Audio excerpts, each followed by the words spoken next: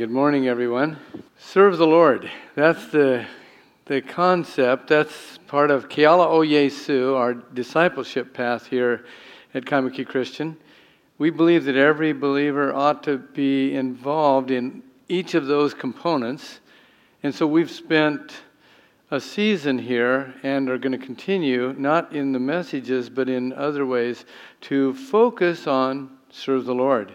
And it says underneath there, we joyfully serve the Lord to meet the needs in our church, community, and world through ministry teams. That's why for 2 weeks now, and then today, and then for 3 more weeks, we've got ministry tables on the lanai, and we're featuring a lot of our different ministries. And we've got some exciting ones again today. You can check them out, talk to the people, get some information about what's involved in that ministry, what roles are open that a person could step into to find joy and fulfillment in serving and know that you're making a difference. We also, as Jerry mentioned, have made available that spiritual gifts assessment, and really encourage you to take that this particular week, and it showed how easy it is to access it online. One thing it didn't show is there's another tab. Once you know your spiritual gifts, it shows the ministries, and then you hit this one tab, and it pulls down a church directory. And you can actually click on a person's name, and that person will be assigned to do your ministry for you. I'm kidding. That's not true. Come on. Okay. No, you have to do your own ministry, all right? So it isn't that complicated. Okay, it's real simple, but you do that and it'll show you your gifts, okay? And then also, I've been sharing a series of messages on serving. In fact, we started with Jesus, who said in various ways that if you want to be great in His kingdom, learn to be the servant of all. And then He showed how to do it in the way that He lived and served those around Him, humbly and joyfully. Then we began to look at Paul's letters, one after another, week after week. His letter to the church in Philippi, his letter to the church in Ephesus, his letter to the church in Rome, all focusing on various aspects of serving and how we are to do that. Today we're going to look at yet one more letter of the Apostle Paul. That's the letter to the church in Corinth. I mean, he said a lot about serving, and he listed different sets of gifts in each of these letters, 19 or 19 plus. Probably not exhaustive lists, even when you bring them all together, but he's illustrating some of the spiritual gifts that God gives to His people in the church. Now, spiritual gifts are special abilities that God gives to people who put their faith in Christ for the building up of the body of Christ, the church. That's just a simple definition of it. But the problem in Corinth is that those spiritual gifts weren't building up the body of Christ, they were tearing up the body of Christ. Because of the way they were using those gifts and abusing them, they were actually arrogant in their use of them. They were rude, they were dividing over them, and it was a problem. When you look at 1 Corinthians chapter 12, 13, and 14, you realize tongues were causing a major problem in the church because of the way they were being practiced and used. And so he takes special note of that particular gift in chapter 14 in particular. But in chapter 12, he begins by saying this. Now concerning spiritual gifts, brethren, I do not want you to be unaware. They were unaware of the nature and of the use of spiritual gifts. Other translations say, I don't want you to be ignorant of spiritual gifts. It had been my intention in this message to stick to chapter 12, because that's where there's a lot of spiritual gifts mentioned. But I realized if I would do that, I'd miss the point of this series, Improving Your Serve, because the point that Paul is making in chapters 12, 13 and 14 are how the church together should use their spiritual gifts to serve in order to build up the body of Christ. And if I only focused on part of it, chapter 12, I think we'd miss the larger point that Paul's making here. Let me illustrate it this way. Many of you know that old illustration about how 3 men were blindfolded, and they were told they needed to identify something, so then they were led to a place where there was an elephant standing there. And so one of the blindfolded men comes up and he finds the trunk and he says, "An elephant is like a tree trunk." Another says, No, an elephant's like a wall." And another one got a hold of the tail and said, "No, an elephant is like a rope." And each was convinced in their own mind. And I think that too many people, too many churches have approached this Corinthian letter, gotten a hold of the tail or the trunk, and distorted the understanding of spiritual gifts because they've only looked at part of the picture rather than the big picture. So I want to take all 3 of these chapters into account this morning. I'm only going to pull sections from each, and you can read through all those chapters together, but I want you to understand that that Corinthian letter was not written in chapters and verses originally. It was written as one letter and then later broken up. So it flows through those 3 chapters, and the subject in focus is spiritual gifts. But because this has happened, because people have come piecemeal to this letter and other letters that address spiritual gifts, Christians and often churches are confused about spiritual gifts and ineffective in their service, and sometimes divided even. Spiritual gifts awareness makes for a healthy church. And so that's what I want us to grow in this morning as we pull key points from these chapters. I want to pull some from each of the 3 chapters, and I've got it in 3 points there in your outline. Here's the first. Our serving will greatly improve if we're aware that spiritual gifts are distributed by the Holy Spirit as He wills. Paul is saying in 1 Corinthians 12, there are a variety of gifts, charismata. There are a variety of ministries that flow from those gifts. And then there are a variety of effects or results that come from those ministries.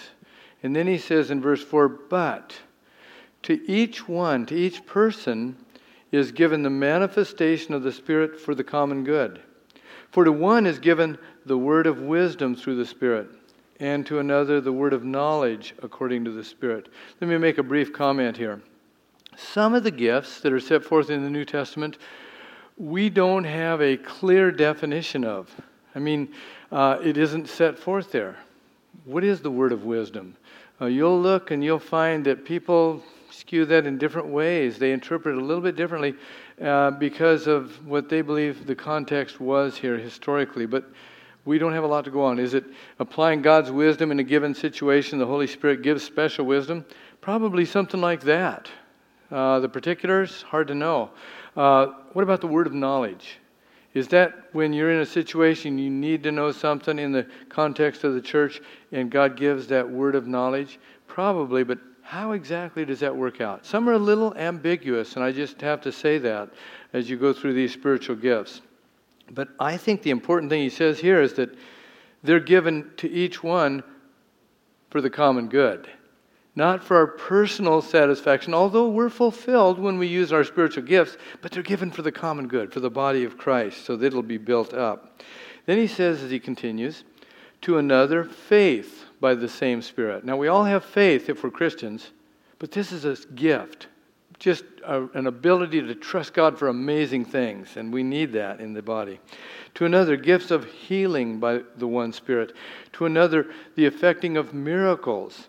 And to another, prophecy. To another, the distinguishing of spirits or discernment. To another, various kinds of tongues. And that's languages you haven't learned. Now, we saw that on the day of Pentecost, Acts chapter 2, where they spoke in unlearned languages, and people heard it in their own languages, people praising God, and they came to Christ because of that. Because of 1 Corinthians 14 and some things that are said in that chapter, others believe that it's also a prayer language that can be between a person and God. Again, not definitively set forth, but there's some disagreement on that, but generally those are some opinions that people have. And to another, the interpretation of tongues. In other words, If it's not understandable, somebody needs to explain it, interpret it. And then I want you to notice this next verse. But one and the same Spirit works all these things, distributing to each one individually, look at this, just as He wills. Not just as we will. I mean, I like that gift. I think I'll have the gift of miracles. Wouldn't that be great, Or I want the gift of intercession. It doesn't work that way. It is not a spiritual buffet where you go along, and I'd always choose the chocolate cake and chocolate halpia pie, whatever. But it isn't that you get to choose your own spiritual gifts. The Holy Spirit distributes them to each just as He wills. So each person gets one or more gifts directed by the Holy Spirit. And then, well, in fact, you can imagine if it were the case that everybody shows up for football practice and you get to choose your own position. And one guy tells the coach, you know what? I've always looked up to Tom Brady or maybe Aaron Rodgers. I want to be the quarterback. Coach says, yeah, but you weigh 350 pounds. Yeah, but I've always wanted to be the quarterback. I think you're an offensive lineman, I mean, it's like, if it's that way in football, we know it's that way in the church. And it has nothing to do with our weight, folks. But it has to do with the gifts that God has given to us. And then he talks about the human body. He really goes into that. I'll skip those verses. But he talks about there's many members in the human body, but everything isn't the same. Everything isn't an eye, or you'd see really well, but you wouldn't be able to get around. Everything isn't an ear. You'd have great hearing, but you wouldn't be able to walk. There's many members to the human body. And then he says this, and he refers to the body of Christ. But now God has placed the members, each one of them, in the body, just as He desired. If they were all one member, where would the body be? Isn't that amazing? Not only did the Holy Spirit distribute the spiritual gifts into your lives just as He wills, but He placed each of you as members into the body just as He desires. So that means the gifts that you have, and if you're a follower of Christ, you have spiritual gifts, whether you know that or not. And the gifts that you have and the fact that you've been placed in a particular body of Christ are not by chance, but by God's design. And that elevates the importance of you and what you can contribute to the whole body of Christ so this body is built up. That puts spiritual gifts and your placement in the body in a very important position. Paul continues, and he says, God has given to the church apostles and prophets and teachers and miracles and gifts. And then he asks the question, all are not apostles, are they? All are not prophets, are they? All are not teachers, are they? All are not workers of miracles, are they? All do not have gifts of healings, do they? All do not speak with tongues, do they? All do not interpret, do they? And yet in some churches, you're kind of expected to have some spiritual gifts if you're going to be really spiritual. But Paul says, all don't have them, do they? And you know what? You know what answer he was expecting? Of course not. We know that for two reasons. That's the whole context of this chapter. He's saying there's many members, different gifts, and you need them to fit together to have a functioning body. That's one thing, context. But another reason we know that is because of the Greek language that this was originally written in. When you ask a question like that in the Greek, there is one word that you insert into that sentence that demands a yes, another word that you insert in that sentence that demands a no. He put may in those sentences, which means, of course, not all are apostles or teachers or workers of miracles. Of course, all do not speak in tongues or interpret, because God has distributed gifts by variety for the building up of the body of Christ. All are not wide receivers, are they? All are not cornerbacks, are they? All are not fullbacks, are they? Of course not. You need to be a team.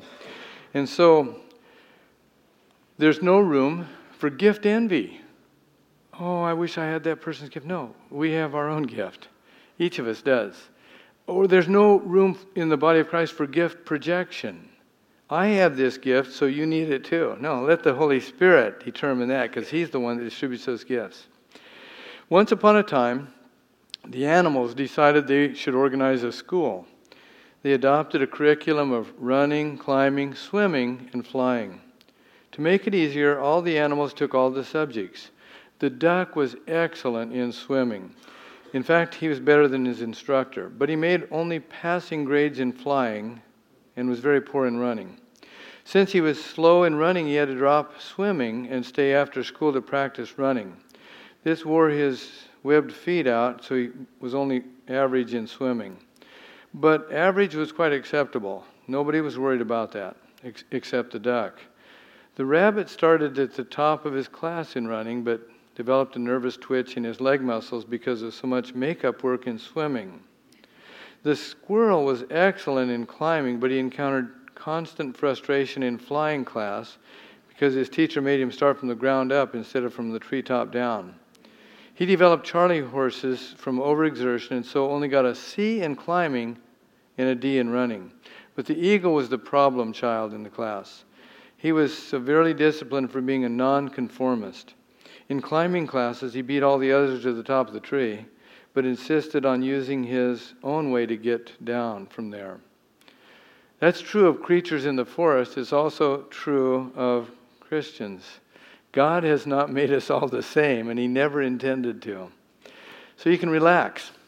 You can enjoy the gifts God's given you, celebrate the ones that He's given others, and develop the gifts and capabilities God has entrusted to you. Rabbits don't fly. Eagles don't swim. Ducks look funny trying to climb. And squirrels don't have feathers. So stop comparing your gifts to others. Enjoy who God made you. There's plenty of room in the forest. Serving improves when we understand that the Holy Spirit distributes gifts as He wills. Secondly, our serving will greatly improve if we're aware that spiritual gifts are to be governed by love. Tuesday's Valentine's Day, and this is 1 Corinthians 13. It's the love chapter, right? So here's a segment of this chapter that you're all familiar with. Love is patient. Love is kind and is not jealous. Love does not brag and is not arrogant, does not act unbecomingly. It does not seek its own, is not provoked, does not take into account a wrong suffered, does not rejoice in unrighteousness, but rejoices with the truth, bears all things, believes all things, hopes all things, endures all things. Where do you normally hear that passage read? Weddings, that's right. Is this passage about marriage? It's really not. Now, it's okay to apply it to marriage, and in fact, if we would, we'd have better marriages and better relationships all around. But this whole passage is about spiritual gifts. This whole set of passages from 12 to 14, Paul's addressing spiritual gifts. In fact, look what precedes those verses that I just read, how he opens this chapter. He's just been talking about all do not speak in tongues, do they? And then he says, well, if I speak with the tongues of men and of angels, but do not have love, I have become a noisy gong or a clanging cymbal. If I have the gift of prophecy and know all mysteries and all knowledge, and if I have all faith so as to remove mountains, but do not have love, I am nothing. And if I give all my possessions to feed the poor, and if I surrender my body to be burned, say as in a martyr, but do not have love, it profits me nothing. 1 Corinthians 13 is really about spiritual gifts. And he's saying, this is not an isolated chapter on love. This is how the gifts that we utilize in the body of Christ are to be governed. We are to have loving relationships with one another, accepting their gifts and utilizing ours in the context of love. When we read 1 Corinthians 13 out of context, it's just a chapter on love. If we take part of that chapter, if we take the portions on spiritual gifts in chapter 12 or chapter 14 and forget about love, then it's all about the gifts. But Paul wanted them blended together, and that's the big point of this entire passage. But sometimes I think it's too easy for us to read verses or even chapters and miss the big picture, and then we miss the point. Have any of you ever done that with a letter or with an email? On Friday, I left home on that morning, and I told Dee, I don't need a lunch today because I'm going to have lunch with Pastor Ralph. We've been trying to get together for quite a while, and Friday wouldn't be my favorite day to do that. We have a service that night, but we're going to meet. She said, where are you meeting? I said, we're going to meet at Chili's. So I pull up my calendar on my laptop, and it says CPK. I said, oh, okay. I must have just read that wrong or thought Chili's. And so it's getting time, so I jump in my car, go over to Kahala Mall, and parking's tough over there. It's gotten crazy, you know. But I finally find a parking place, and I go to CPK, and I'm walking around in there, and I don't see Pastor Ralph anywhere. And I'm thinking, maybe it's Chili's. So I go over to Chili's, and I walk around in there and talk to the guys over there. No. And so go back to CPK. No, now it's about 1:45. We're supposed to meet at 12:30.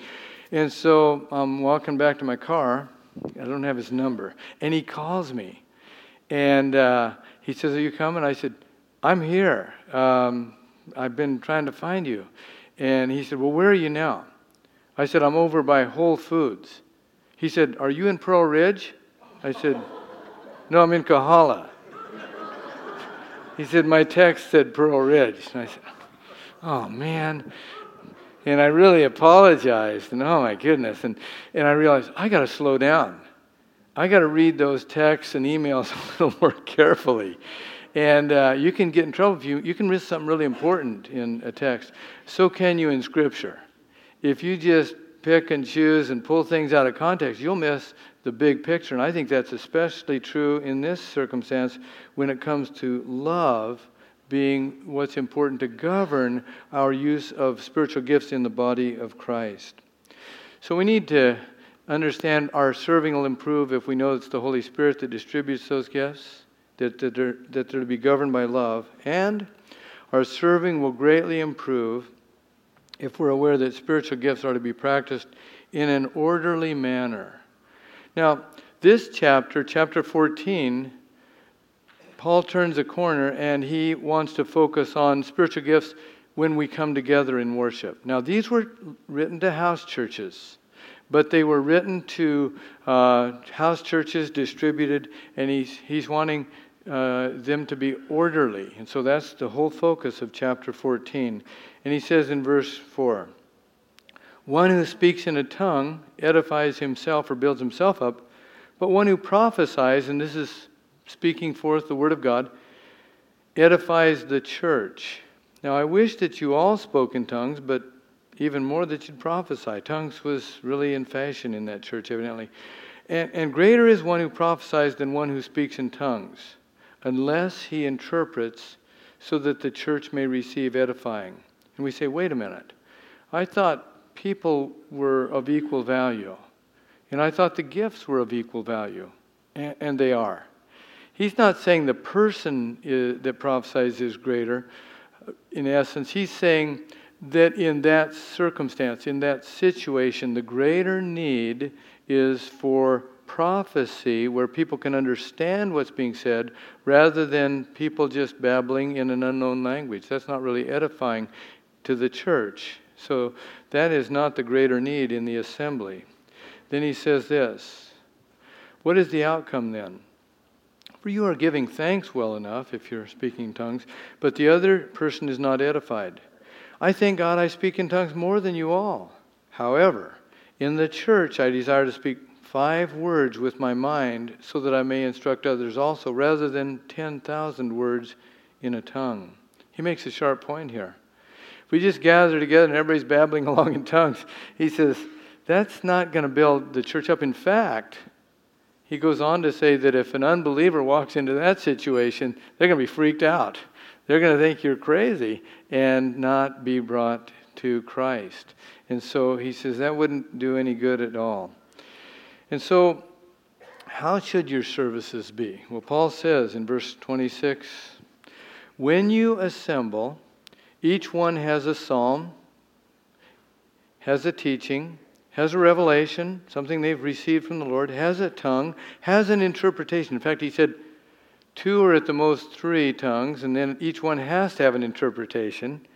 Let all things be done for edification, for building up, but all things must be done properly and in an orderly manner. When they were in the first century, as in these house churches, they didn't have paid staff. They didn't have a pastor who preached every Sunday.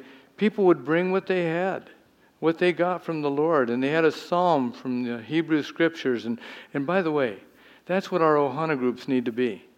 Yes, we have facilitators, we have leaders, but we need to come to those services, in particular, those house churches, as it were, with what God's put on our hearts and share with one another, because that's what builds people up, and that's where we really grow, and that's what it was in the first century. But the point is, there needs to be order, not chaos in the services. Now, we don't want to be so predictable that we're boring, and we can err on that side, but we don't want to be chaotic, so we're scary either. And I think what we need to do, especially in light of these chapters, is avoid some extremes. Because there are churches and there are Christians today who come to spiritual gifts, and some churches say, hey, those sign gifts, tongues and miracles and healings and interpretations, those are gone. When the apostles died, that was it. And that's called cessationism. The gifts have ceased. And okay, that's an acceptable position people can hold, and they can base that on Scripture. They can, because in opinions there's liberty, right? In faith, unity; in opinions, liberty; but in all things, love. People on the other end of the spectrum say, oh, not only are the spiritual gifts in operation today, but you need to practice them. And you're not spiritual unless you're practicing them. And that's not a biblical position. I really believe the whole tenor of these chapters is that, well, we may not quite have it all figured out in spiritual gifts. But we do know that we're called to determine our own spiritual gifts that the Holy Spirit has given to us. That we are to use them in love in the context of the body of Christ. And that we are to practice our worship in an orderly manner. And if we'll do that, we'll be fulfilled. Others will be encouraged. We'll work together. This body of Christ will be built up, and Christ will be honored and glorified. So it's incumbent upon us to put these things into practice. And the assignment for this week is take a spiritual gifts assessment. Do that. Online or with those hard copies. And that'll give you an indication of your spiritual gifts. But where you really discover your spiritual gifts is once you step out into ministry and begin to serve, because they'll become evident. Or not, and you realize that's not my ministry, I need to find another one. And they'll be surfaced, and others will say, that really blesses me. And God is honored by that. Let's bow for prayer. Thank you, Lord, for the gifts that you've given to this body of believers. And thank you for each member that you've placed in this local church.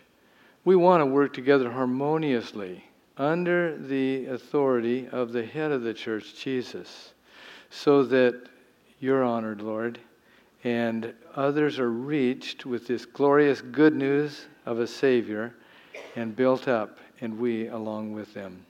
Help us, I pray, in this endeavor. In your name, amen.